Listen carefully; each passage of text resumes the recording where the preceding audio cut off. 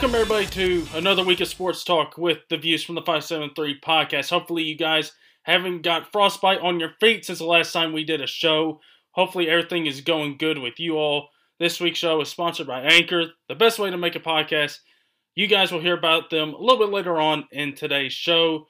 You can find us and our other channel, Entertainment from the 573, on Apple Podcasts, Stitcher, Spotify, or wherever you guys get your podcasts.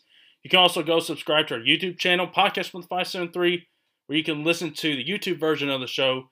And be sure to go subscribe to whichever platform is your preference. Give us a rating and review. Go follow us. Do all that good stuff. I am one of your co-hosts, Ryan McDaniel. Joined alongside by me today, as always, my fellow co-host, Peter Lewis. Peter, how you doing today? Pretty good. Haven't slept in pretty much days, but hey, that's fine. That's how life works now.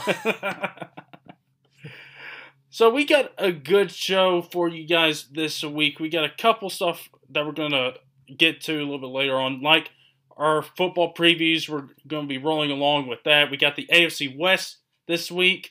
We're going to be talking about all the teams there, the Raiders, Broncos, Chargers, and Chiefs. Little Hard Knocks talk, a little bit of talk going around training camps and Tom Brady's new deal. And then we're going to be doing the SEC this week in college football, so everybody be prepared for 30 minutes of Tennessee talk, all right? I can control this, but we're going to get 30 minutes of it. No, I'm joking, guys. We're not. It's too bad Matt isn't here to talk about one of his favorite coaches in Ed Orgeron. Go Tigers. Matt does it better with that, and Alabama. So we're going to be talking about everything in the SEC going on with that conference. And then kind of give you guys a little update on next week. Next week is the AFC West. The NFC West, I mean. And then we're going to be closing out with the final Power 5 conference in the Pac-12. We're going to try to get Matt coming on for that one because it's not Pac-12 week here at Views from the 573. It's Herm Edwards week, as is every week. So be prepared for that. But we're going to start off the show off the top with a couple things going on in the world of basketball. Draymond Green gets a 4-year, $100 million extension. He was going to be set to be a free agent next offseason and was eligible to get the Supermax, but they go ahead and get the deal done here. It's quite a little bit less than what he was going to get with the Supermax, but I'm guessing, basing off of the timing of this deal and how much Draymond is getting, is that, listen, both these guys are on good terms. They want to keep this thing going. Clay, Steph, and Draymond. Clay's come out with comments that they still feel like they have more years to be this dynasty that they've been the last 5 years for.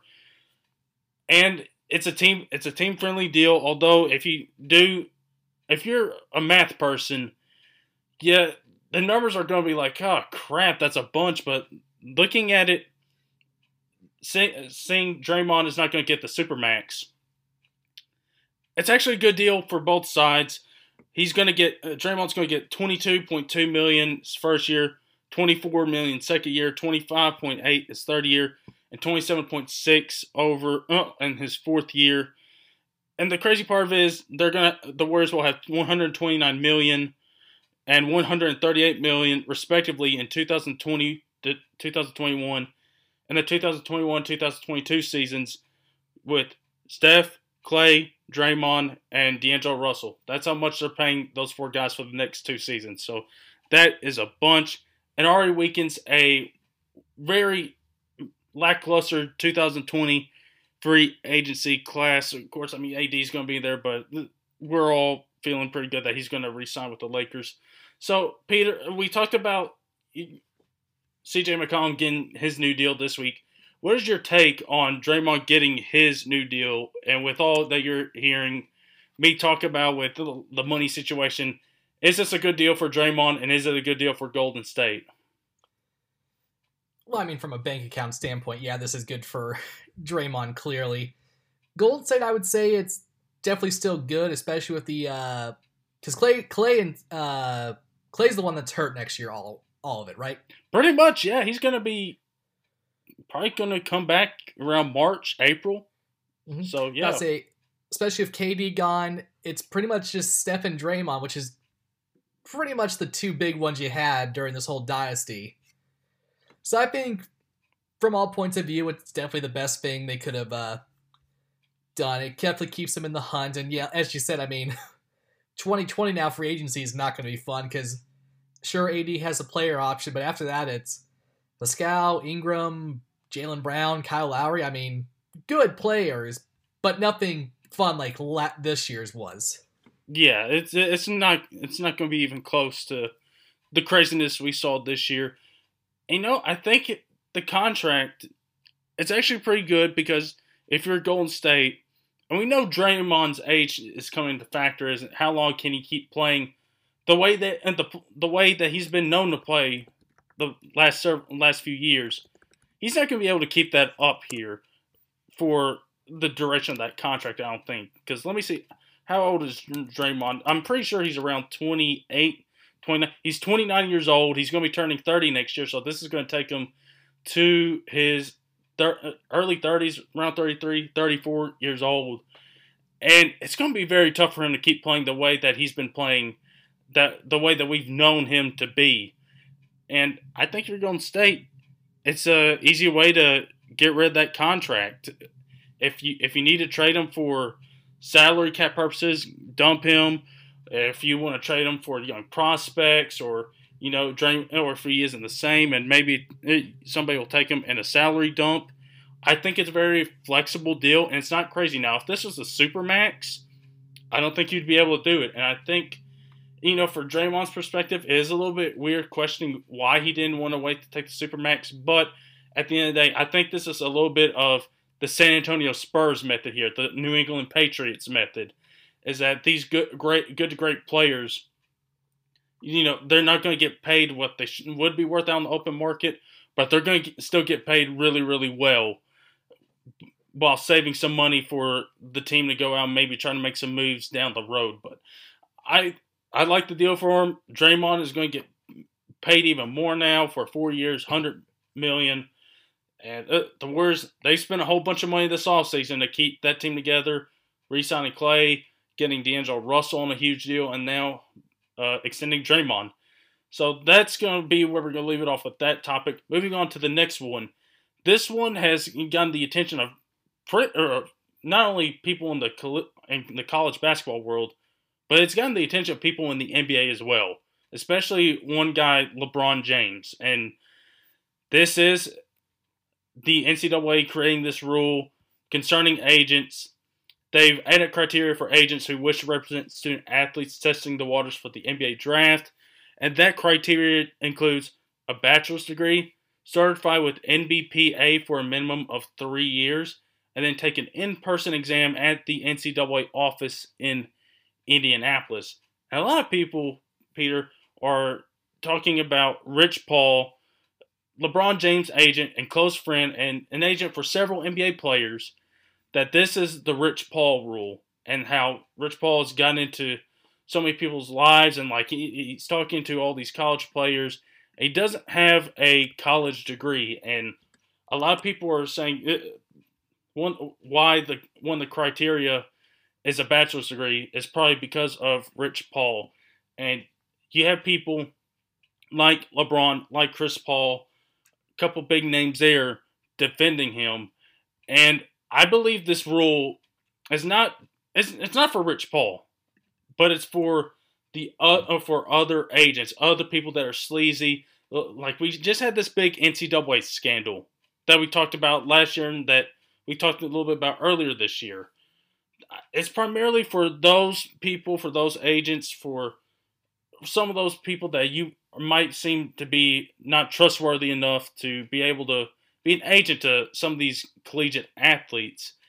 And it's a situation I don't agree with the NCAA. I don't see what's the point in that. If they're aiming at Rich Paul here, it's not. I don't think it's right, but I also think it's more aimed at the other agents that we see out there, others that are willing to go over the top, willing to pay player or give a player certain benefits. Peter, you're hearing all this. What are your thoughts on this? Well, I think by now everybody knows my thoughts on athletes. They should be paid what they're worth, especially, at the college football and college basketball level. They're the big ones at most schools. They deserve some money here and there. This is the dumbest thing I think I've ever seen the NCAA do. And this is the league that will, fine a school $100K because, they gave the players cream cheese when that was technically a little too much from what they earned in their scholarship or something stupid like that. So, I mean, the bachelor thing is dumb, and it's clearly to, screw over the primary people who have in the free agency, because most of them, didn't really finish. Which again, it's like I don't see why the bachelor thing has to be in there to begin with. If you're a good agent, if you have the proof, if you have the credibility, I mean, I don't care what your education background is. Yeah. It doesn't. It's just mind-boggling. I think as I try to get my thoughts on it, just kind of mind-bogglingly stupid. Like, you think, okay, they're making a good move here. They're admitting, this whole thing with the NBA having to play a year and then go to the draft. It's stupid. Let the players, test it out. But then they put these stupid little things on it. I mean, first of all, the NBA should get rid of that rule. It's ridiculous. Yeah. It just wastes, these colleges' time. And I think it would make college basketball better, but again, we've been there before. Yeah, it's just... And again, the NCAA is so used to this, I don't think it's going to... I don't think the reaction's going to change anything, unfortunately. Because they'd be like, oh, yeah, people always hate what we do. What's the difference? Yeah, pretty much. Here, you brought up one point. The agent's prestige or something like that. Yeah. Listen, Rich Paul, he's an agent of LeBron James. That's as prestige enough as you can get. Mm-hmm. I don't care if they're best friends or not. He's been a good agent for LeBron, and you can see he's been a good agent for Ben Simmons. He just got Draymond and got him this new deal. Bledsoe, Anthony Davis, that whole crazy situation. He represents 20 NBA players, including some of those guys I named off. And people like him. He's a good agent. He gets people these deals. And plus, a couple players that we've kind of talked about, Darius Baisley, the guy that said that he was going to skip out on college and try to go to the NBA draft, he decided to sign with Rich Paul and got a 7-figure deal with New Balance. He ended up getting picked 23rd overall in the draft this year, so it obviously worked out for him. But again, you go with prestige. Rich Paul, if he's a guy that the NCAA is kind of looking at, it's like that. This is a guy we're kind of taking a look at as somebody like this kind of thing is aimed at him. He's not the guy you should be worried about. This guy's a good owner. He's a good agent. He knows what he's doing. He's gotten his players very good deals. He knows what he's doing. And I think this rule, if the NCAA has any saving grace here, they come out and say, this is to make sure we don't have these agents come out here offering illicit benefits or paying players to where like it's getting into a bidding war to like who's going to be your agent and stuff like that. So it's a very bad move from the NCAA. I agree with you there, and a lot of people are seemingly looking at it that way as well. It's just a weird deal all around. The NCAA. Oh man, as we head off into football, NCAA. I do want to say real quick, I do kind of agree that it's probably good to protect some of these kids. Yeah. From, these predatorial agents who are just there to make a paycheck off them. I get that. And I almost wish they didn't do this rule unless they had players being paid to begin with. Then I could feel like, okay, it's still stupid and kind of dumb that you have to put those clauses in there, but at least we're at a starting point. That's what I hate. Like, there was no real starting point to begin for this rule. It was just like, okay, we'll kind of try to meet you halfway, but we don't want to. Yeah. It's like I can't see anybody with prestige who is going to be able to get these kids' trust. Yeah, it's going to be very tough. And the NCAA has kind of made it tougher here, but hopefully we hear less stories of some of these, some of these agents that are are not as prestigious and can be slime balls to go out and do this and try to bid on a kid basically to figure out who his agent is going to be. So it's still going to happen though. Yeah.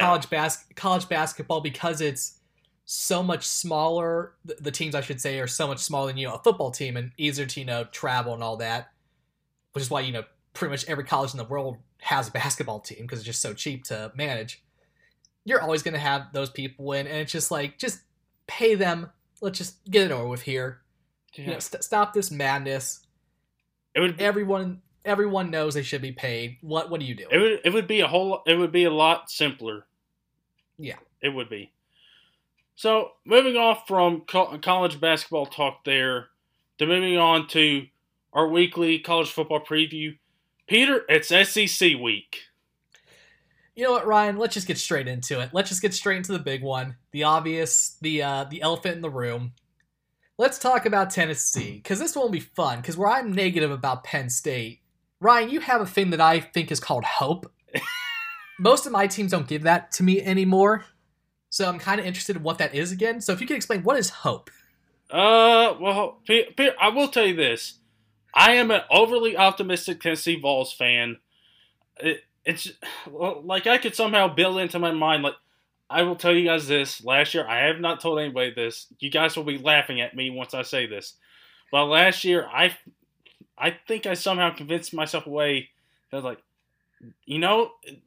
weird upsets can happen. Like, I feel like maybe we can have a shot at getting Bama.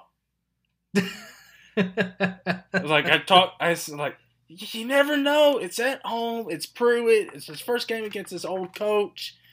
Like, yeah, I don't know. Maybe something rolls our way. Something can happen here. And then, I mean, I guess in fairness to you, it was kind of there. A&M only put up 14. LSU put up 0. So to Mississippi State, you guys put up 21 on them. So you put up the same that their rival Auburn did. So, I mean, it's not too bad. I guess yeah. Somehow Arkansas, did Arkansas put up? Let me check that again. Yeah, Arkansas managed to get 31 on them. I don't know how that happened. I don't know either. That's a great question. But I'm the more optimistic Tennessee fan than some are out there. Some are a little bit more cautious with what happened with Butch Jones and with Pruitt, waiting to see what happens with them. And then there's absolutely negative Volunteers fans. And Peter, I honestly don't know which one is worse. The category I'm in or the negative Tennessee Vols fans. I think we're both terrible. But that's neither here or there. But in fairness, all historically relevant college programs have terrible fan bases. Bama fans are obnoxious. Ohio State fans are obnoxious. Penn State fans are obnoxious. Everyone's obnoxious in their own right.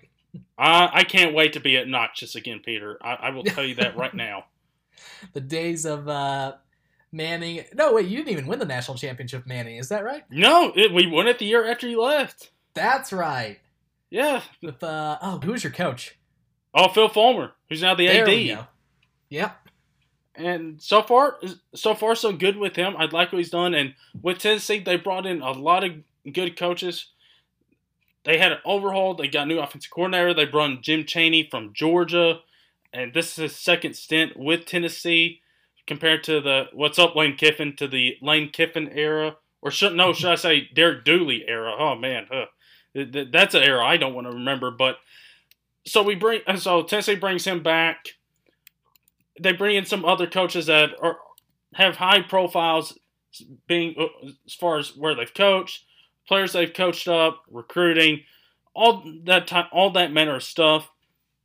And this is the second year of the Jeremy Pruitt era. They went 5-7 last year. Horrible close to the end of the season. Oh man, I really don't want to lose the Vandy this year, Pruitt. Please don't let that happen again. But the weird thing here is, I remember reading ESPN projected Tennessee. They were projected to win in 9 games this year. And I was like, huh? Am I reading that right? Are my glasses that dirty? And I was like, no, that's very true. And of course, the 3 games they don't have us favored in are Florida, Georgia, and Alabama. They gave us some slight edges in some other contests, like 50 to 51 to 55%, somewhere in there. So I was kind of shocked. I'm looking at projections. They are saying 6 to 7 wins, which I hope happens because that means we get into a bowl game. I think if you win 7 to 8 games this year, that shows progress, and that gets recruits' attention. And also, this is a big recruiting class for Tennessee this upcoming year. The state is loaded with a bunch of talented prospects, and to convince some of them, you're going to do really good this year. Again, it's the second year under Pruitt. You bring in Chaney, and you hope he helps quarterback Garantano, one of the top quarterbacks left in the SEC. You hope he somehow lights a fire under him, and he somehow lives up to his recruiting ranking. Then you have other guys coming in on offense. You're bringing back Marquez Callaway and Juwan Jennings, who were seriously considering going to the NFL last year, but are coming back for their senior seasons. You got Ty Chandler, who is a baller at running back. You got lights out speed. You got some good freshmen coming up on defense and offense. You may be looking at starting 2 freshman offensive tackles this year, which I know 5-star ranking, 5-star offensive tackles, good. But this is the SEC. It's made in the trenches, and you're going to prove yourself. And you got some other pieces there. Darrell Taylor coming in back at linebacker. It's a very interesting year. You lose some pieces on the defensive line. I'll tell you this, Peter. This is where my optimism is coming in. I can't see a season in which Tennessee can win 7 to 8 games. Yeah, about to say, when 2017 you only won 4, and last year you were 1 away from making a bowl game, the thing you want to strive to make it known that the season was good was you get it to a bowl game. Yes. And they certainly have a schedule that's workable. Georgia State should be a win. I think BYU should be a win because I really don't know what BYU is anymore, to be honest with you. Especially with Wisconsin last year just being such a fraud team.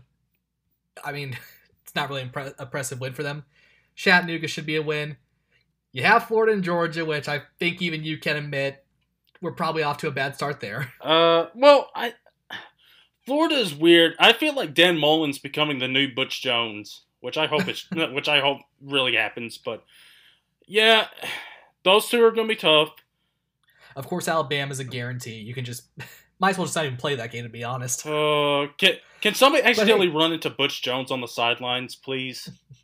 But hey, don't forget Mississippi State, South Carolina, UAB, Vandy at home. Ugh. And you also are at Mizzou toward the end, but that's coming off your bye. Yeah. After a Kentucky game. And in the 2 weeks before that game, Mizzou has to play Georgia and Florida. Yeah. So you're coming off fresh, and they're coming off just, the 2 toughest teams they could possibly face. So yeah, there's definitely upside for 6 wins to make a bowl game at least. Well, listen, I'm marking Kentucky as a guarantee. They lose a whole lot of prospects to the NFL, and plus, Peter, even when Kentucky's good, you beat them good last year. Peter, even they were ranked and we beat them pretty good. Yeah, 24-7. That's pretty good, especially when you came off that 14-3 win over Charlotte. I don't need reminding of that. That was awful. Oh man. But listen, even when Kentucky has one of their best years in school history, they still can't beat us. So I'm marking that up as guarantee. South Carolina, Will Muschamp. We've never been able to beat them at South Carolina or at Florida. I want to beat them. You need to beat them this year. But yeah, I definitely do see a path to get the 7 wins at least. And listen, if you get 6, I guess it's some progress. But here's the thing. We need to look like an actual competent SEC team. Mm-hmm. And we did look like that against Kentucky. And I mean, we're forgetting. Tennessee went on the road at Auburn last year and beat them. Yep. And they look like a decent SEC team right there. And that was where a lot of people built up hope, including myself. I was like, maybe there's something there. And you could tell that Pruitt, a lot of people really think Pruitt is the best defensive coach out there. The strength and conditioning coach has got these guys looking like actual football players compared to Butch Jones's conditioning system. But I see 7 wins as a possibility, 8 as being as hopeful as I'll get. Now, if it's 9 wins like ESPN was once projecting, I'm going to be over the moon if that happens. I mean, that's not bad when you have this one of the toughest schedules in college football from the looks of it. Yeah. Now, see, if we lose the three that people are saying we'll lose, Florida, Georgia, Bama, all right. You beat Mississippi State, which Mississippi State, even though they've lost some talent, they're still a threat. South Carolina is still a threat. Kentucky, listen, it's Kentucky. I'm not worried about it. Missouri, I don't know what's the deal with Missouri. It seems like we always have a problem with them. And then Vandy. You gotta beat Vandy. You just got to. We can't lose to them again. You can't live in a world where the last coach that beat Vandy was the name that should not be said. Yeah. And plus, I'll tell you this. It's time for Tennessee to establish them being the best school in the state, without a doubt. Not people laughing at us or not people questioning us. Peter, hopefully this is a year where they can turn it around. The schedule is workable. I saw they released their 2020 schedule next year.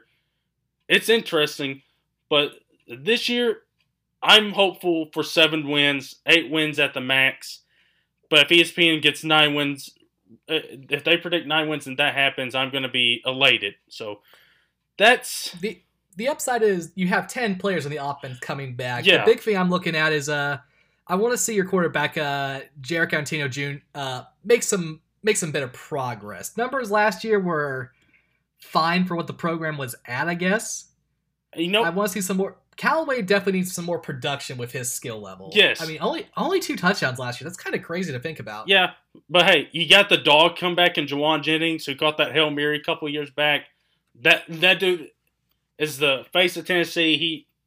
If you could have like 75 of him on one team, you would, because that team would be winning, tough, and gritty. But yeah, here's the thing with Garantano. He doesn't need to get hit like 50 times a game. That it just can't happen. And also, then bring up Trey Smith. You have ongoing issues with him and blood clots. Now, they are working him in practice, no contact. But they have been consulting doctors around America, some of the best ones, to talk about the situation, to kind of game plan for it. And hopefully, it gets to a point where if he gets to play, great. But if he doesn't, but he gets to still support the team and help them out, and he gets to stay healthy, that's fine with me too. Health, at the end of the day, is the number one overall thing, and longevity is as well. If he gets to play, Peter, the offensive line could be looking really good this year, especially if those 5-star offensive linemen produce. Mm-hmm. In which case, Garantano's not going to get hit 50 times a game and get broken in half, which he was very close to getting broken in half a couple times last year. I was like, just get out of the game, my guy. Just get out. Like this ain't worth it. You're playing against NFL guys in Alabama. Get out of there. So that's where we'll leave it off with Tennessee. Not exactly 30 minutes like I joked about, but still somewhat there. So we'll just, since Tennessee is in the East, we'll start with the East. And let's just go with the top team in the East, Georgia. My goodness, Peter, Georgia's turned into a powerhouse the last couple of years. Jake Fromm, you got him come back. Kirby Smart, they're leading the way. They've been really consistent these last couple of years and have been a threat for Alabama in the West.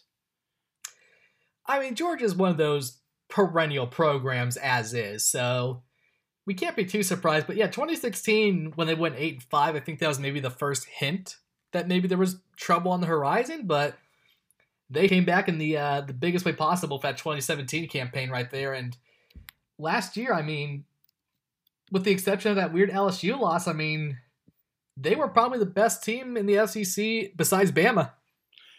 Yeah, and they're bringing back a whole bunch of good players. So you mention him. You got DeAndre Swift coming back. I don't know what it is with Georgia on running backs these last few years. If you're an NFL team and you see a running back and he's from Georgia, just take him. There's a good chance he's going to be pretty good. But you also have left tackle Andrew Thomas coming back to be a mainstay on the offensive line. You do lose a couple pieces out wide in Riley Ridley and Mecole Hardman. But you're hoping with how Georgia's recruited these last couple years that some guys emerge on the outside and take control out the top wide receiver spots there, And with the defense, I mean, Georgia, they've been a tough-nosed defensive team too. Mm-hmm. And they lost a couple pieces last year. They lost DeAndre Baker to the draft. They lost him.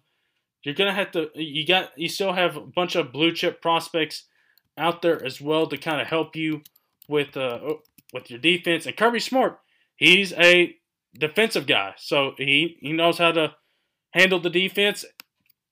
And Georgia, they're looking good again this year. I see no reason for them to not be in the top 4 in the college football playoff when all is said and done. They're that good and they're that loaded. They will be just fine. You know, here's a weird one, Peter. They're playing one of our OVC teams, Murray State. Yeah, I saw that. And then we say a prayer for Chase and Arkansas State the week after. Oh, yeah. Yep. Oh, man. And then we have the rematch of the 2017 game against Notre Dame. Completely forgot that they decided, hey, let's schedule some meetings, but non-consecutive years. Yeah. So that'll be fun. Yeah. And looking at their schedule, they could easily run the table. South Carolina, Kentucky, that's a W. Florida, that's always an interesting game because it's a neutral site game. It's a rivalry game. Missouri, Auburn might be the toughest test there. Or A&M. Texas A&M might actually be. Because A&M has done a good job there. Jimbo's done a good job there in only 1 year there.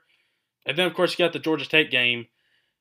But I see no reason for them to not be at the top of the SEC East by the end of the year and be in the conversation for the college football playoff. I see no reason for them to not be in any of those talks. They should be completely fine, and they should be really, really good again this year. Yeah, I mean, especially when I would say your toughest matchup is Texas A&M. That's not in the SEC East, so it won't count against you to win the they're in the SEC West, so it won't count against them if they want to win the East. So that's pretty good, especially, of course, Notre Dame too. I mean, they could be 10-2 and make the SEC championship. Wouldn't surprise me. Yeah. So moving on from Georgia onto the other team, to the Florida Gators, Dan Mullen, a second year, replaced Jim McElwain last year, coming back home to his alma mater. And what does he do, Peter? Well, let's see what he does. He ends up losing to Kentucky, which broke a 31-year winning streak. So there's that. And a couple months later, we just mentioned Georgia. Lose 36-17. And then let's see. Oh, yeah. Play Missouri at home and get blown out 38-17. That's not ideal for Dan Mullen in his first year. And, of course, you got some off-field stuff going on there. Florida... Well, it's Florida. There's always something going on off-field. That's not really a surprise anymore. Yeah, it doesn't matter who the coach is. Shout out to Urban Meyer, but... Thank God Urban's not there. He's going to be at USC next year, everybody. But I will say this about Florida. Coming off a 4-7 2017, where they came in the season ranked 17 and had that pretty bad Michigan game to open the season.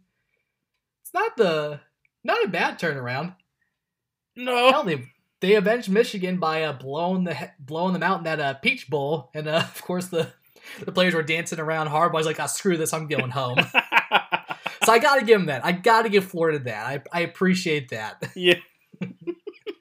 Good on those kids. But Florida, they do end up bringing back some pieces on offense. Of course, you got Felipe Franks at quarterback. You do lose Jordan Scarlett running back. You got LaMichael Pirine back there to help out, and Damian Pierce back there as well. And you got a decent wideout core with Van Jefferson, Trayvon Grimes, Kadarius Toney, Josh Hammond, and Tyree Cleveland. So there's weapons for Franks to work with. And Dan Mullen, he's a guy that's predicated on his offense. He's got some good weapons going into this year. Now, they did finish 10-3. They did win their last 4 games. So we'll just have to see what Florida is going to be doing on offense. Now, Peter, what's Florida going to be doing on defense? Well, they got 8 starters back, and numbers last year, looking at it, I mean, of course, that Georgia-Missouri game doesn't look too good on paper. The 31 you gave to South Carolina No. is kind of embarrassing as well. it's workable, but it's not impressive to me. And listen, Florida has a lot of guys that have gone on to the NFL on defense. Yeah. Oh, let's not overlook Jabari Zuniga. Yeah, Zuniga, something like that. Yeah. Absolute stud. So can't ignore him. But yeah, for the rest of the defense, I mean, I'm not horrendously impressed. My standard is the SEC defense, which I kind of base on if Penn State were to face them, how scared am I of them?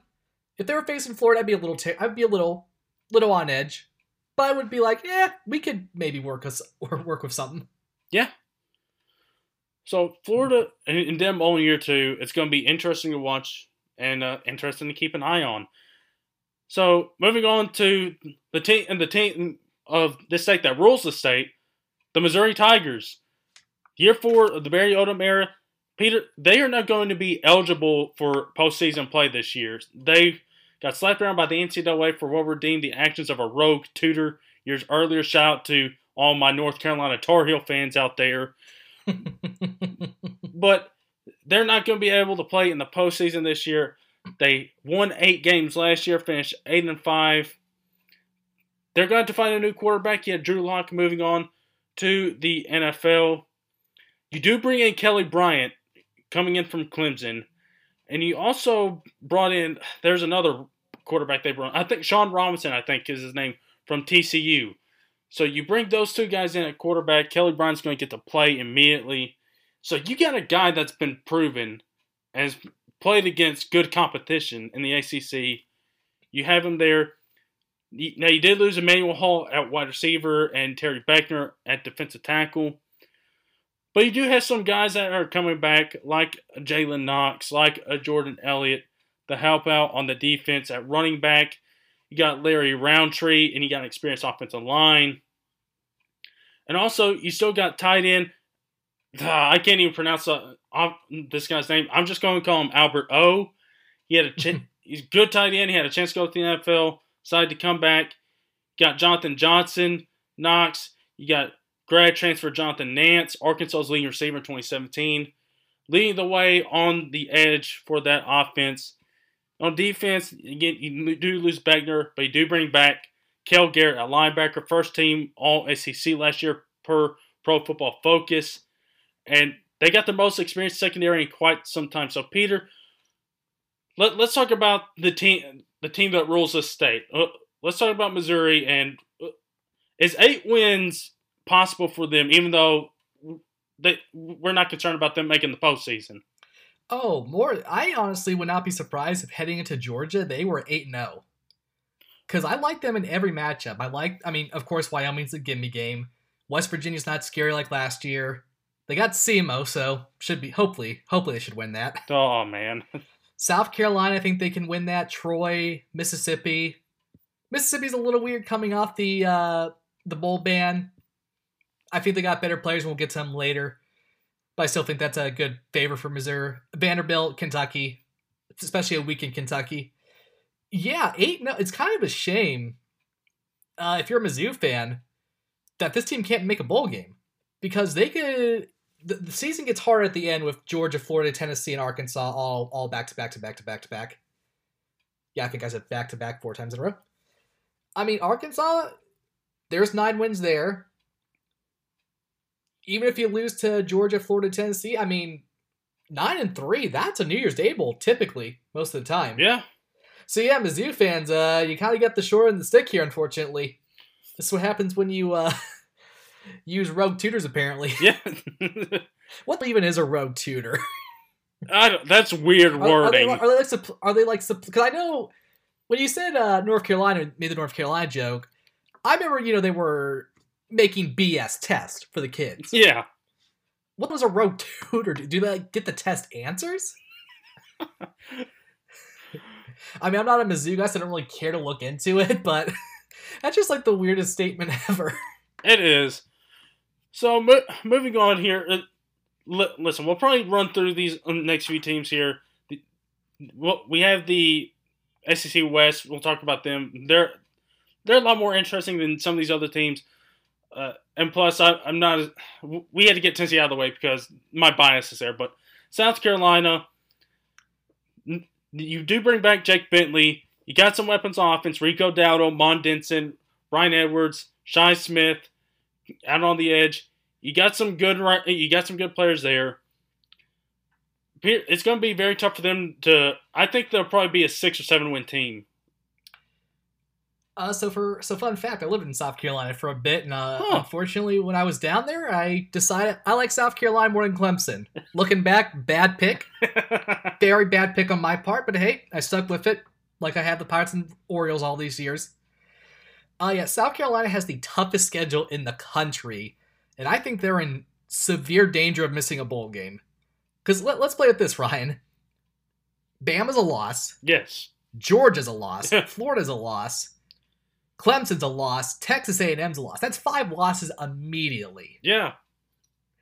And they also have Appalachian State toward the end of the season. Appalachian State, it'll be interesting to see them in the marquee game toward the end of the season because usually they get the big game toward the beginning when they have all the energy to make a statement. But I could see that being a 6 loss right there. And then you got to look at everybody else. They should be Charles Southern. And North Carolina may not be guaranteed. Mizzou's a question mark. Kentucky could be a question mark. Tennessee, they could easily lose to Tennessee, I would think. So, yeah, this is a team that I would put money on them not making a bowl game looking at this schedule. This is brutal. Yeah. Who did South Carolina anger to have your 2 SEC West teams be Bama and Texas A&M? Oh, man. They angered somebody. Did Will Muschamp drop a slur, apparently, and I just didn't hear about it, and this is the punishment? No. Oh, yeah, so good luck, South Carolina. I look at this. Oh, they're going to get murdered. If you got Clemson and Alabama on the schedule, let's be honest. Yeah. Those teams, they're probably going to make the championship game again. And it's unfortunate because Muschamp, he's done a pretty good job taking over. He has. He has. He's done pretty well. So there's South Carolina. Moving on to Kentucky. Kentucky, they had probably their best year ever. You lose Benny Snell. You lose Josh Allen. Those are your 2 key pieces right there. You lose them. You do end up beating Florida last year to break a 31-year streak. And it was just a crazy year for them. And Peter, am I mistaken, or did they beat Penn State in their bowl game? I would say they beat more James Franklin's stupidity than Penn State itself. Because the real Penn State showed up when Franklin decided, okay, let's stop being a trickster here. But yeah, they certainly lost a lot. This is not going to be the team that nearly upset Texas A&M like last year. I still think they might have enough in them to make a bowl game. Because Louisville sucks. UT Martin, Toledo, Eastern Michigan, that's not scary. South Carolina, who knows, they might be able to get them. They should beat Arkansas. So yeah, there's still hope in Kentucky. But let's not get carried away like last year, especially when Terry Wilson, your quarterback, was 11 for 8 with touchdowns and interceptions last year. Yeah. Without Benny Snell, they are nothings. And that's going to take a season to figure out. I will tell you, Peter, I'm looking at ESPN previewing them. They are big. They got a guy on defense, Calvin Taylor, 6'9", 310 pounds. And then the two deep on offensive line will feature guys that are 6'6", 322, 6'7", 324, 6'5", 324, 6'6", 323, 6'6", 331, and then a redshirt freshman that's 6'9", 367 pounds. That's insane. That's big even by SEC standards. Yeah, Kentucky's going for the big boys because Benny Snell, he was a pretty big power back. So I guess this is Mark Stoop. He's like Vince McMahon. He loves big sweaty men. What a reference. I call my shots and I see them. Oh, man. And then close out the SEC West. Let's go to Vanderbilt. They're going to have to replace quarterback Kyle Schumer there. You also lose 7 starters on defense. And Vanderbilt's been known the last couple years as a very solid team on the defensive side of the ball. You have a star running back in Keyshawn Vaughn. He's completely done wonders for him. He's great. You got Jared Pinkney at tight end. You got young wideouts like C.J. Bollard, Cam Johnson out wide. And you might be relying on a couple interesting guys. For instance, Ball State quarterback Riley Neal. He might start for him. He also... so who knows what the plan is going to be for Vanderbilt this year. Now, Peter, they've been a team that's been underrated. That they've actually been pretty decent here in the last couple years. Where do you see Vandy this year? Are they a team that can surprise some people, or they're just going to go back to being old Vandy? Looking at these records the past 5 years, I mean 6-7 last year, 5-7 the year before, 6-7, 4-8, 3-9. I mean, decent's kind of being nice. I mean, yeah, I guess there are pieces to work with. Keshawn could be a very impressive back in the NFL. Probably a later pick, but yeah, you gotta take whatever you can if you're a baseball school trying to show Alabama what SEC football is. Never forget that game. Now there's when calling your shot goes wrong. Yeah, that's the prime example. That's the definition in the dictionary right there. When Bama comes to our house next week, we'll show them real SEC football. It loses 0-59. Yeah. Like, that is the epitome of the Curb Your Enthusiasm meme right there. I mean, it's going to be a tough schedule for them. They're at Purdue, which I think could make a move. I forget what I said about them because I was mostly ranting about Penn State that week. They got LSU. Who knows? They're not. I get between all the teams in the East, they're not really the most. When I think about the most, they might not be last because South Carolina is going to get murdered schedule wise. So yeah, there's that. Yeah, that's all I can really say. I don't really think about Vandy that much, to be honest with you. I try not to either. I get them confused with Wake Forest all the time. Because they just seem like that generic school that doesn't belong, and they have the same colors for the most part. Yeah. I'm like, wait, which one sucks? Yeah. Well, that will do it for the SEC East, guys. We'll go over to the SEC West. Peter, we're gonna finish. Let's finish with Alabama since they're the main talk of the SEC.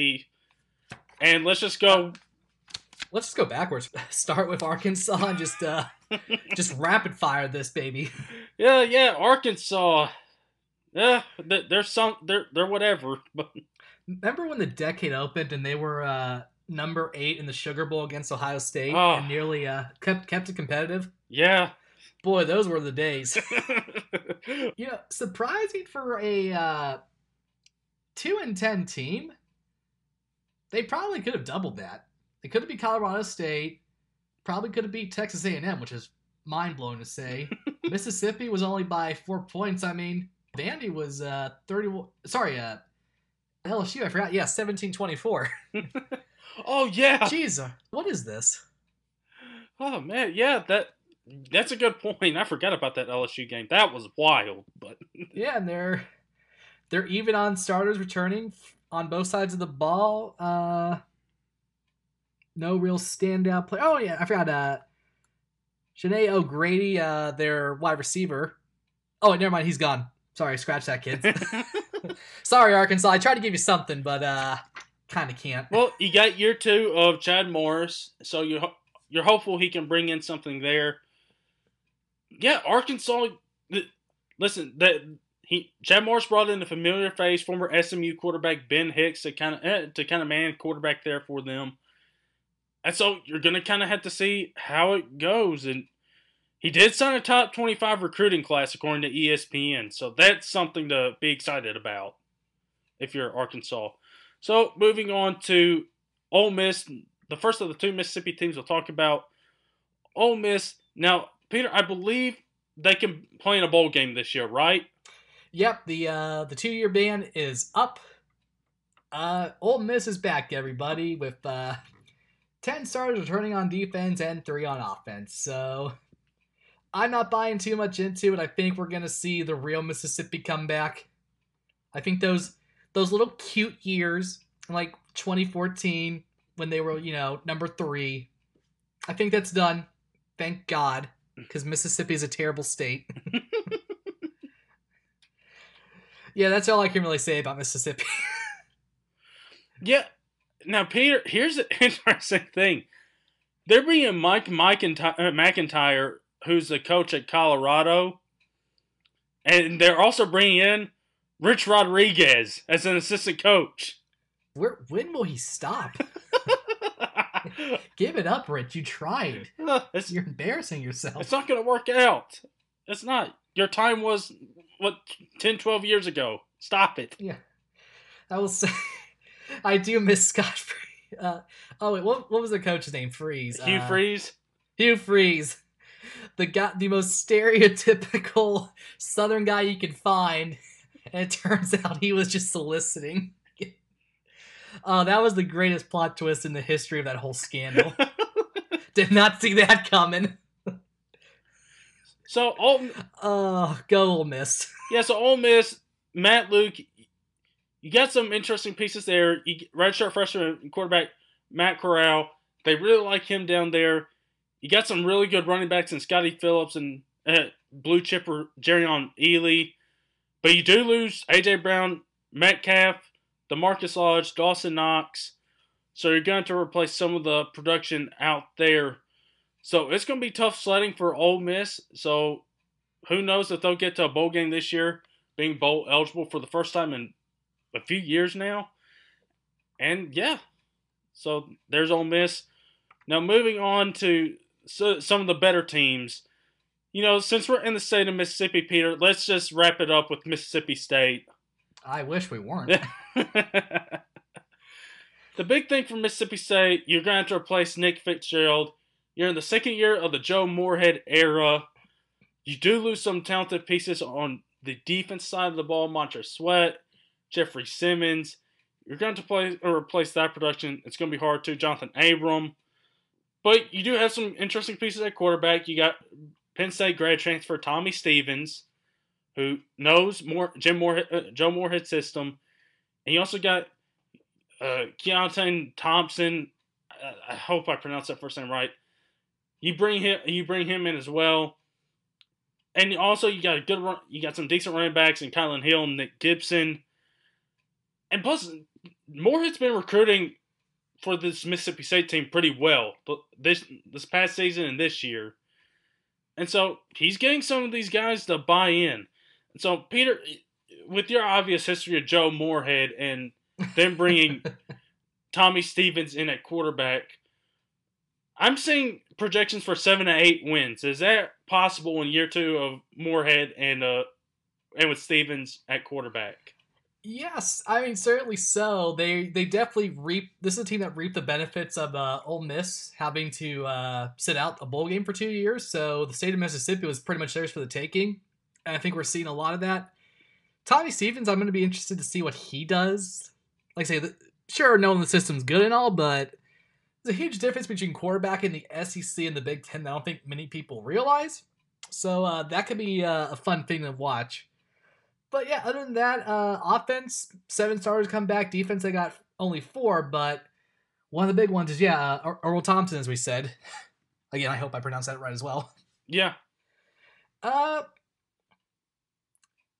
I think, 7-8 is pretty much within reason. I'm not going to go crazy and say we're going to go back to 2014 where they were able to upset the number 8, number 6, and 2 team in 3 weeks. We're not going to go that crazy. Yeah, no. Never again. No. So, I guess there's Mississippi State. Moving on to Texas A&M, second year of Jimbo Fisher. They almost beat Clemson early last season.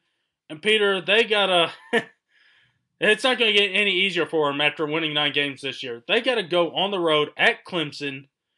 And then you replace the Kentucky home game with, guess what, Texas A&M? You get a trip to Athens, Georgia.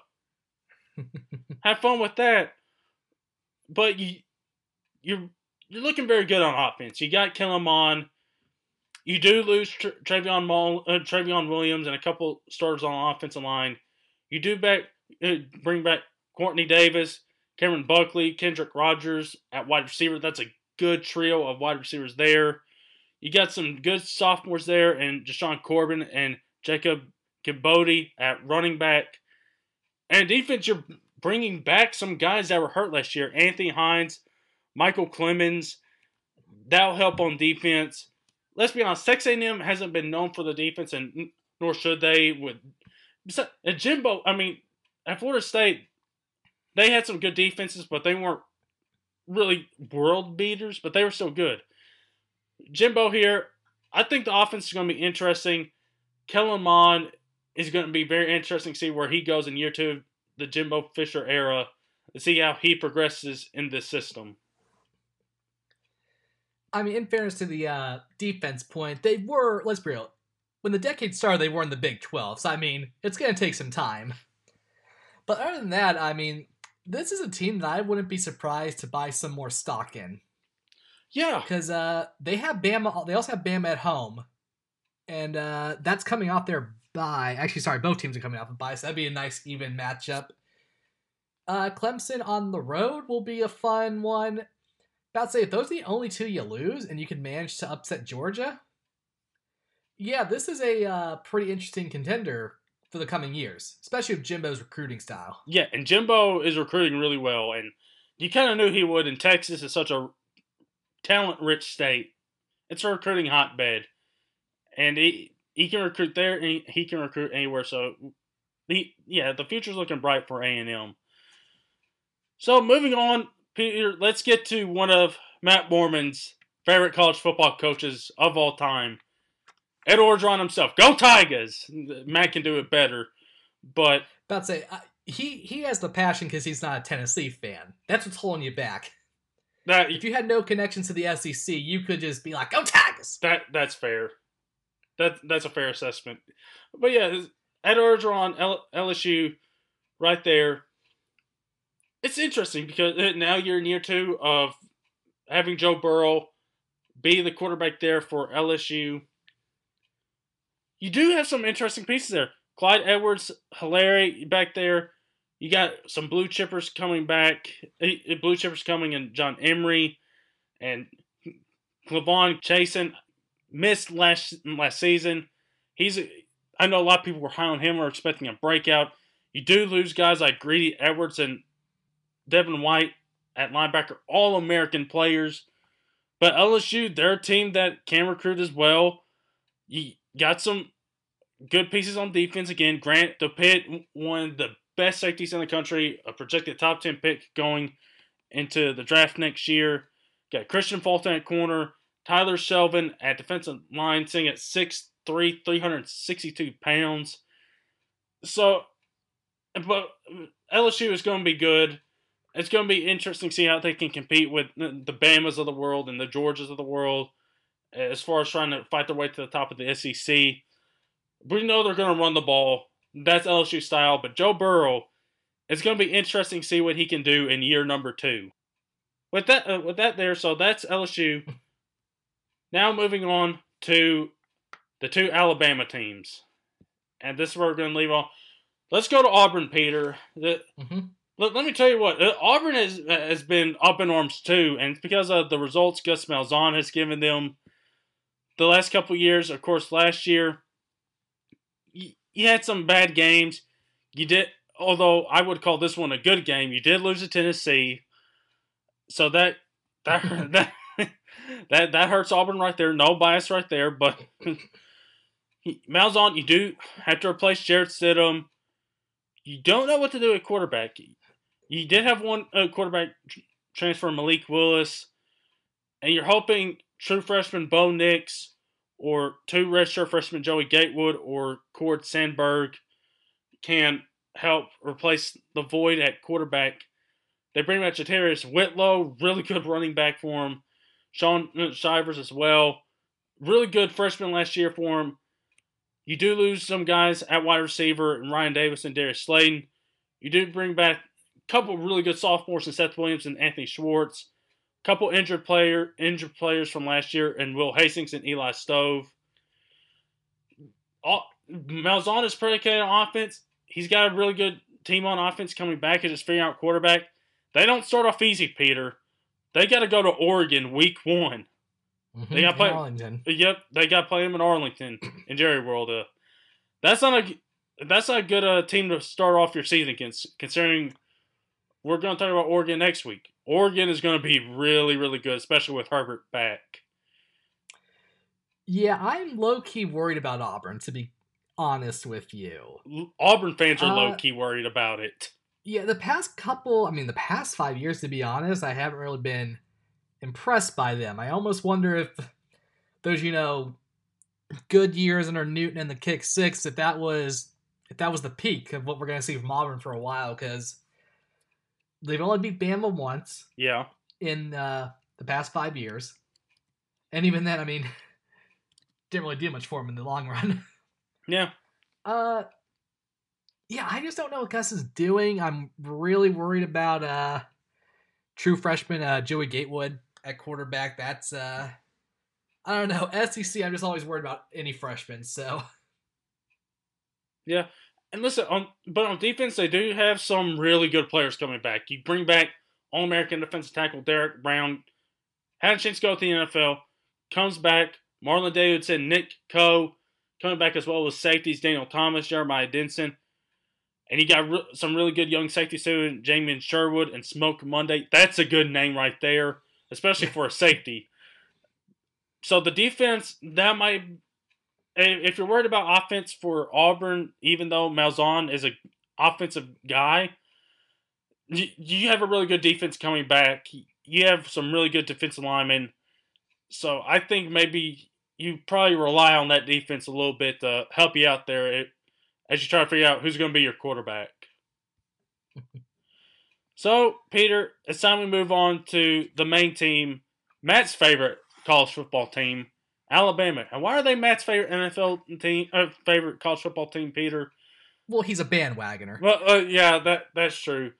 Well, what does Alabama do? They play football games. And do they win them? Yes. Well, with an obvious exception last year. Yeah. A 16-44 exception. I forget just how bad they lost to Clemson. Yeah, it felt like a much closer blowout than it was on paper. Yeah, and the story with Alabama here is you're replacing a bunch of assistant coaches. You're going to have 2 new coordinators. And this is something I think we may have talked about last season, or we talked about in the early stages of the offseason.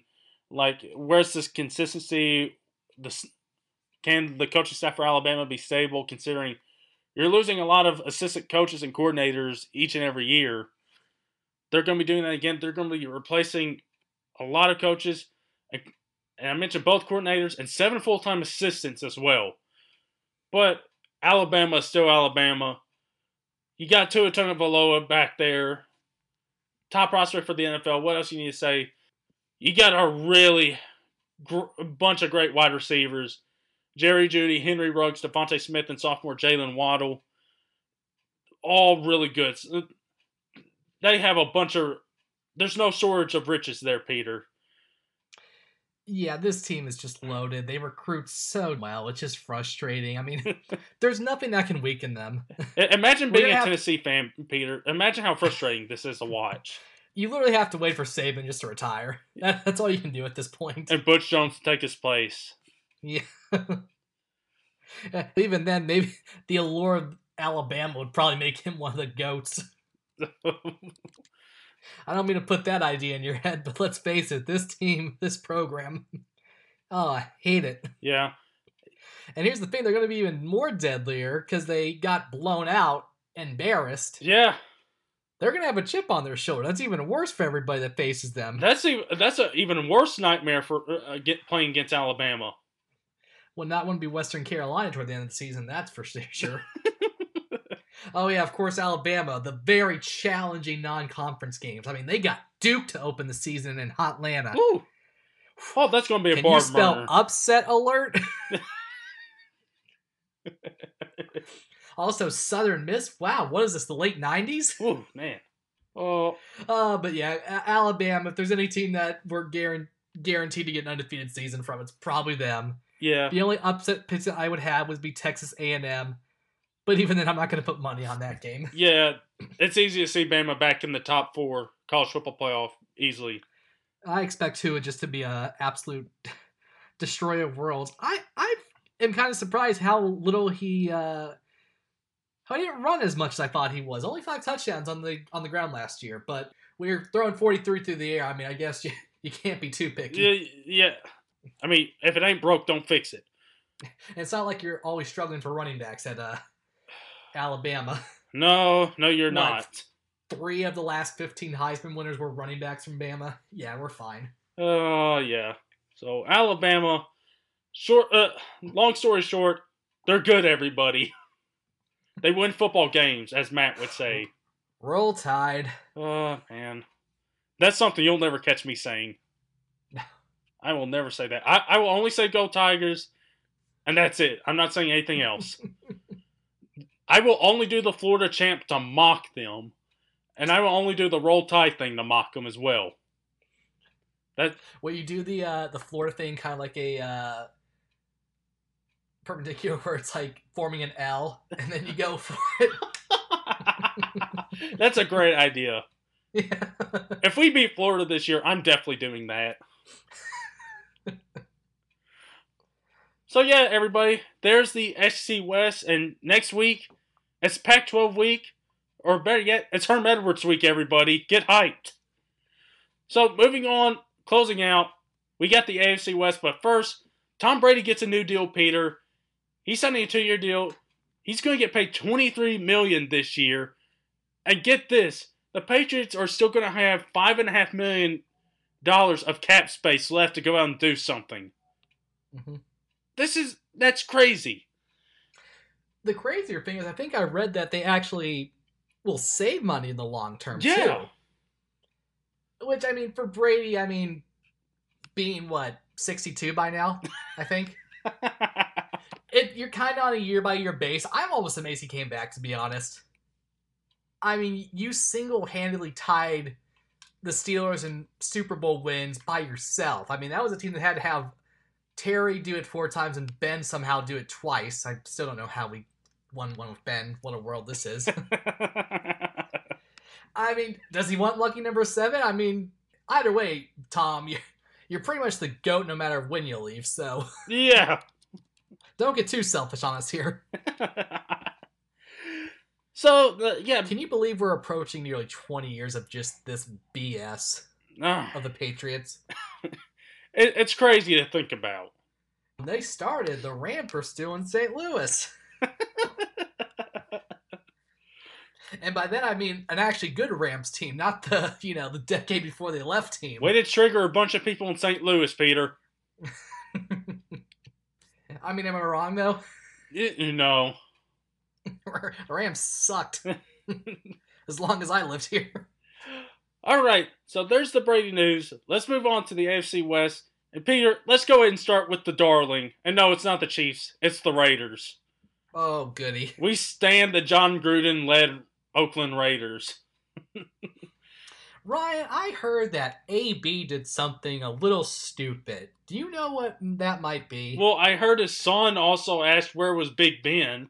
Oh my God. I would have paid... Do we know what AB responded with? Because I'm dying to know that. I wish we did. Well, son, Captain Fat Expletives back in Pittsburgh.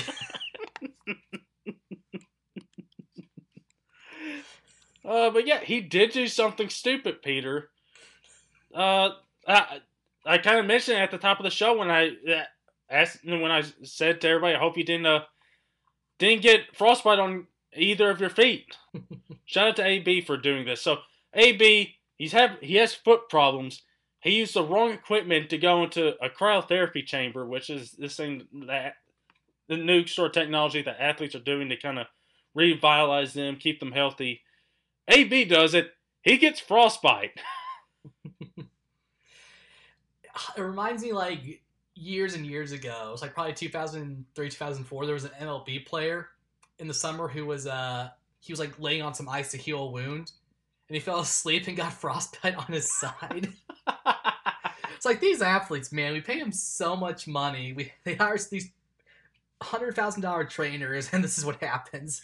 Yeah. Now, in fairness, it is Oakland, so they're probably getting paid what, $10 an hour? Yeah, if that. I can't wait for this episode of Hard Knocks. I can't wait for this season. Oh man, yeah. The first episode of Hard Knocks. It's on YouTube, everybody. So if you missed it, go check it out. I know me and Peter haven't seen it yet, so we're going to try to catch that a little bit here soon after we get done. It's going to be a wild season of Hard Knocks, and of course it's led by John Gruden. It's year 2 of the chaos of his chaos leading the way. You bring in a bunch of these players. AB, the top guy you bring in, Tyrell Williams, Trent Brown from the Patriots. To be honest, they did have a decent draft, bringing in Clelin Ferrell, Jonathan Abram, and the aforementioned Jacobs. And they did bring in LaMarcus Joyner. Peter, I saw a tweet yesterday, and we joked about it. Vontae's perfect. One episode is them going to be visiting him in actual jail. My favorite part about the news this week is that they finally got a sponsor for their stadium in Las Vegas. It's Allegiant Airlines, one of the worst airlines in the country, and that's saying something. It's only fitting. I think my favorite joke was someone's on an Allegiant plane, has a medical problem, and the stewardess is like, "Is there a doctor on board?" And someone stands up like, "We're on an Allegiant flight. There ain't no doctor on this." It's like, how does the arena get T-Mobile, one of the top carriers in the country, and your $1 million stadium that you force the taxpayers to pay for in a state where education and just government in general is so bad, you can only get Allegiant Airlines. That's awful. What a world. I love it. This is gonna be great. Nothing like the Oakland Raiders to inject some happiness into the program, but yeah, the Raiders. I'm surprised with Mark Davis they couldn't get a PF Chang's sponsorship for that stadium. They're certainly getting great clips or supercuts with that haircut of his. Zingers all around. So many zingers. Yeah, get to Gruden. You got Derek Carr quarterback. You don't know what's going to go on with him. I did like what they did at the draft. They did pretty good there. And you just bring a whole bunch of these pieces. But, Peter, it's just a whole bunch of noise. And I don't think it's very tough for me to see this working out. I mean, especially when you're stuck with Gruden. You basically gave him the team. I mean, 10 years, $100 million. He has actual stake in the team. I mean, he can kind of do whatever he wants with little consequences for the most part. Yeah. So, I mean, Carr, I still have some faith in, but with Gruden as the coach, and, Gruden's very questionable history of ranking talent at quarterback. Yeah, it's not the greatest thing in the world. I mean, all you can really say about this team is just make jokes, because they're not going to be a factor. We know that. Yeah. The absolute upside, which would be a miracle, would be like 6 wins. And even that, I mean generous. I mean, this team sucks. It's just, like, we're worried about Cleveland being a combustible nightmare. At least Cleveland has, I can't believe I'm saying this, at least Cleveland has things in place to control it for once. That's, what is this world coming to? Thankfully, the Raiders keep it real. They're just going to be bad. I have zero expectations for this team. Al Davis is smiling somewhere. Yeah. Well, he's looking up, though.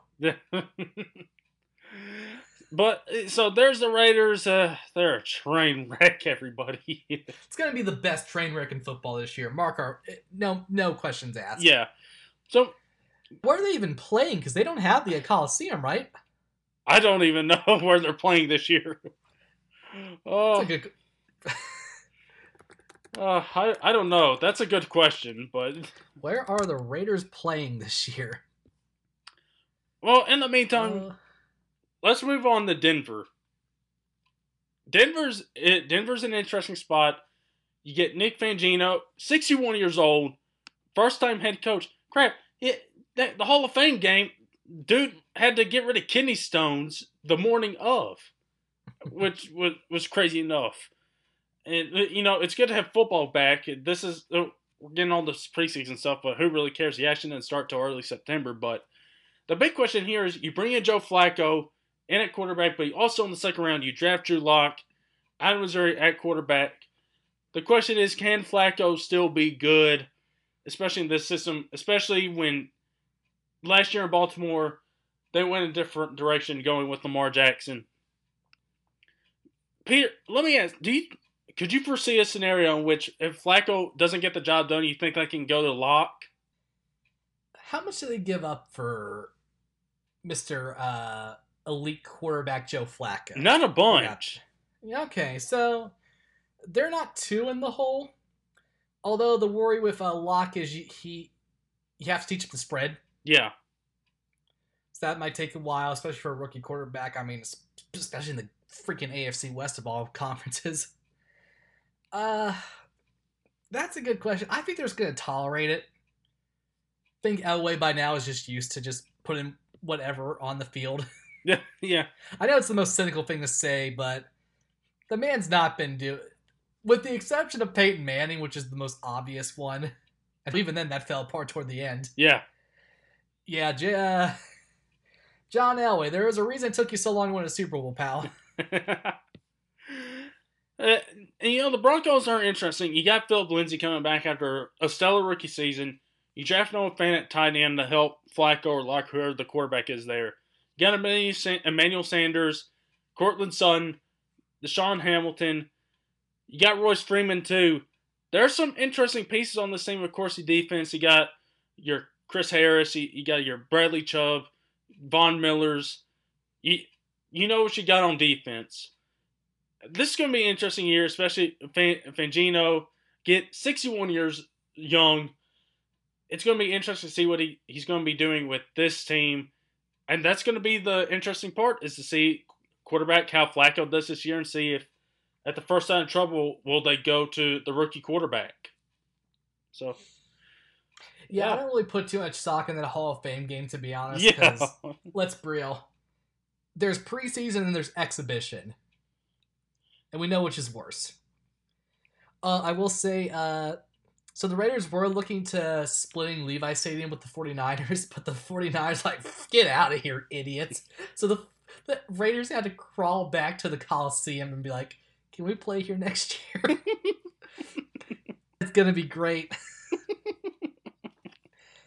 All right, Ryan, we've had our fun. Let's talk about some real teams. Yeah. Let's start with Rebecca's Chiefs.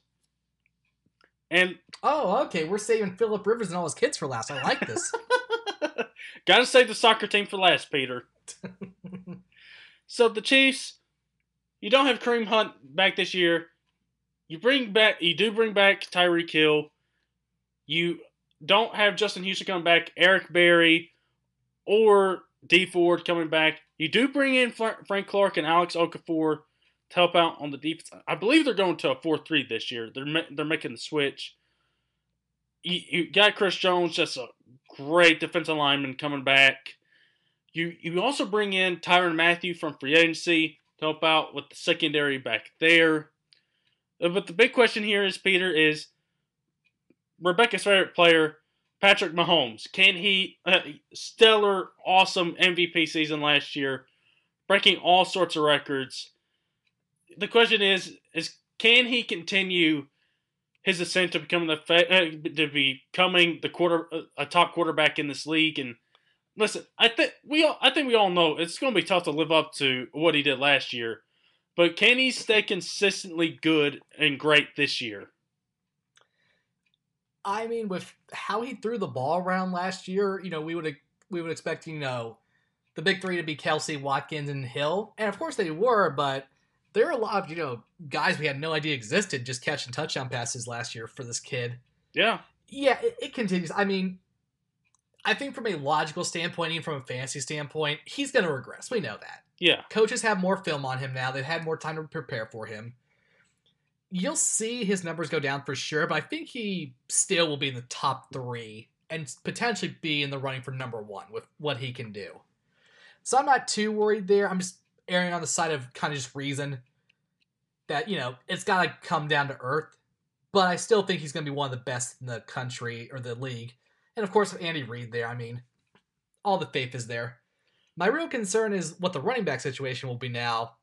Because Damian Williams, it looked fun at the end of the season when Kareem Hunt got kicked off. I just don't know. A whole season's going to be interesting. I don't really know what to expect from that guy. Yeah. And also, with Tyreek, sure, he's back. But again, this is the NFL where if they find new evidence, they'll suspend him. Yeah. And who knows? Maybe they don't even need evidence. They just like, change of plans. 6-game suspension. See ya. And you know what? They did draft Mecole Hardman to kind of help out at wide receiver. So if something happens there, if Hardman can live up to his billing as a second-round pick for them, maybe you got something there. Maybe that helps out in the long run. But the Chiefs, I'll tell you what. The obvious thing here is that Mahomes isn't going to have the season he's going to have last year. Like that, that's just impossible to do. But I think this year he'll be more consistent. Maybe he won't have as many maybe he'll cut down some of the interceptions that he did have last year. In some situations where like he knows better and not to throw the ball 5,000 yards down the field. So I think he's going to still be good this year. But it's going to be very tough for him to live up to the season he had last year. And that's where the Chiefs are riding their hopes on, is the arm of Patrick Mahomes. Yeah, about to say, that's what's going to lead you back to a potential AFC Championship game right there. So, and yeah, that's another good point to make. Even if, he can still be elite and, evade defenses, maybe I think he just realizes, like last year, just be a little more patient, really. Yeah. So, moving on to the final team in the AFC West, the Los Angeles Chargers. Now, of course, you had the Melvin Gordon situation. He reportedly asked for a trade a couple weeks ago. That's kind of crazy to think about. And I think I said last week, or the week before, that I think the Chargers could overtake the Chiefs for the AFC West. And I'm still standing by that. I think the Chargers have a chance to be the better team in the AFC West. They're still good. Again, you got Philip Rivers there along with all of his 9 children. You got Hunter Henry back there as well. Keenan Allen, Mike Williams, Austin Eckler. Great offense. Got a good offensive line there as well. Russell Okung, Pouncey. You got some guys there. And on the defense, they really got a good defense back there. Casey Hayward, Desmond King, Derwin James, Joey Bosa. They drafted Jerry Tillery there at defensive tackle to help them out. Melvin Ingram. I could easily see this Chargers team make the Super Bowl, regardless of if Melvin Gordon's going to play or not. Yeah, about to say Eckler, I think, can take over pretty well with that offensive line. Mel, of course, puts them a little over, but yeah, with Philip Rivers and Keenan Allen and Hunter Henry, more likely not going to stay healthy all this year. They're interesting, especially how last year went when they got hot toward the end and kind of started getting people's attention, before the Patriots game, of course. As always, when we talk about any team in the AFC, any Patriot game is kind of, thrown to the side. Yeah, I still like the Chiefs a little more. I think it's just because they'll be it's pretty much they're the Big 12 team of the NFL with an actual defense to actually help, which is scary to think about if you were a Big 12 school. So yeah, I think this is going to be. At the moment I say it's going to be wrong, but this will probably be the most cut and dry conference in the NFL. I would say you have your top 2, and then you have your bottom 2. Yeah, very simple. One of them will, of course, win the division. The other will probably make the wild card. So, a lot of interesting things come out of this division, I would say. Yeah. it's going to be an interesting division to keep an eye on. So that'll do it for the AFC West this week, everybody. Next week, we talk about the NFC West. We'll talk about the Rams, the Seahawks, the 49ers, and the Cardinals. We'll get to talk about number one pick Kyler Murray, talk about our expectations for him this year. So, yeah, be sure to keep an eye out for that next week. So, I guess I'll do it for this week's show. It was another good show. Again, we got our football previews rolling on next week. Some other news will come up. We're getting right into football season, everybody. Get ready. Get your fantasy leagues ready. It's about that time. It's about to be football in full force. So be ready for that. And yeah, so that will do it for this week's Views from 573 podcast. Peter, where can people find you at on your social medias? It's the actual Peter on Twitter and Instagram. That's pretty much where I'm active at this point. Snapchat's for the cool kids. So, and you can find me at RyanViews573. Also, go follow our Views account on Twitter, Views at Views573 Podcast, to keep up with all the latest action from us. Again, go follow us on Apple Podcasts, Stitcher, Spotify, wherever you guys get your podcasts. And go check out our YouTube channel as well. We'll hopefully have this episode up here pretty soon. So that'll do it for this week's show, everybody. Thank you guys so much, as always, for tuning in. With all that said, we'll talk to you guys next week.